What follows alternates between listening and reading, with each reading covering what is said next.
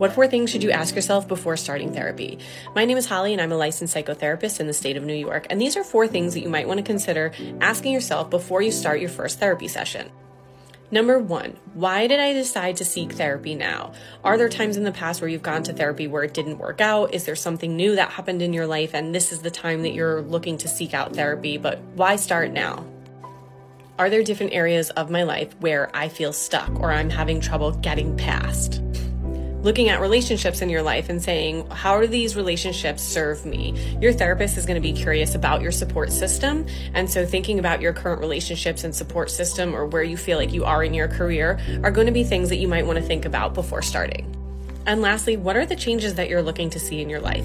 Your therapist is going to be curious what your goals are or what do you want to get out of therapy. So this might be something that's going to take a little bit of thought before you start your session, but it's great to know once you go in.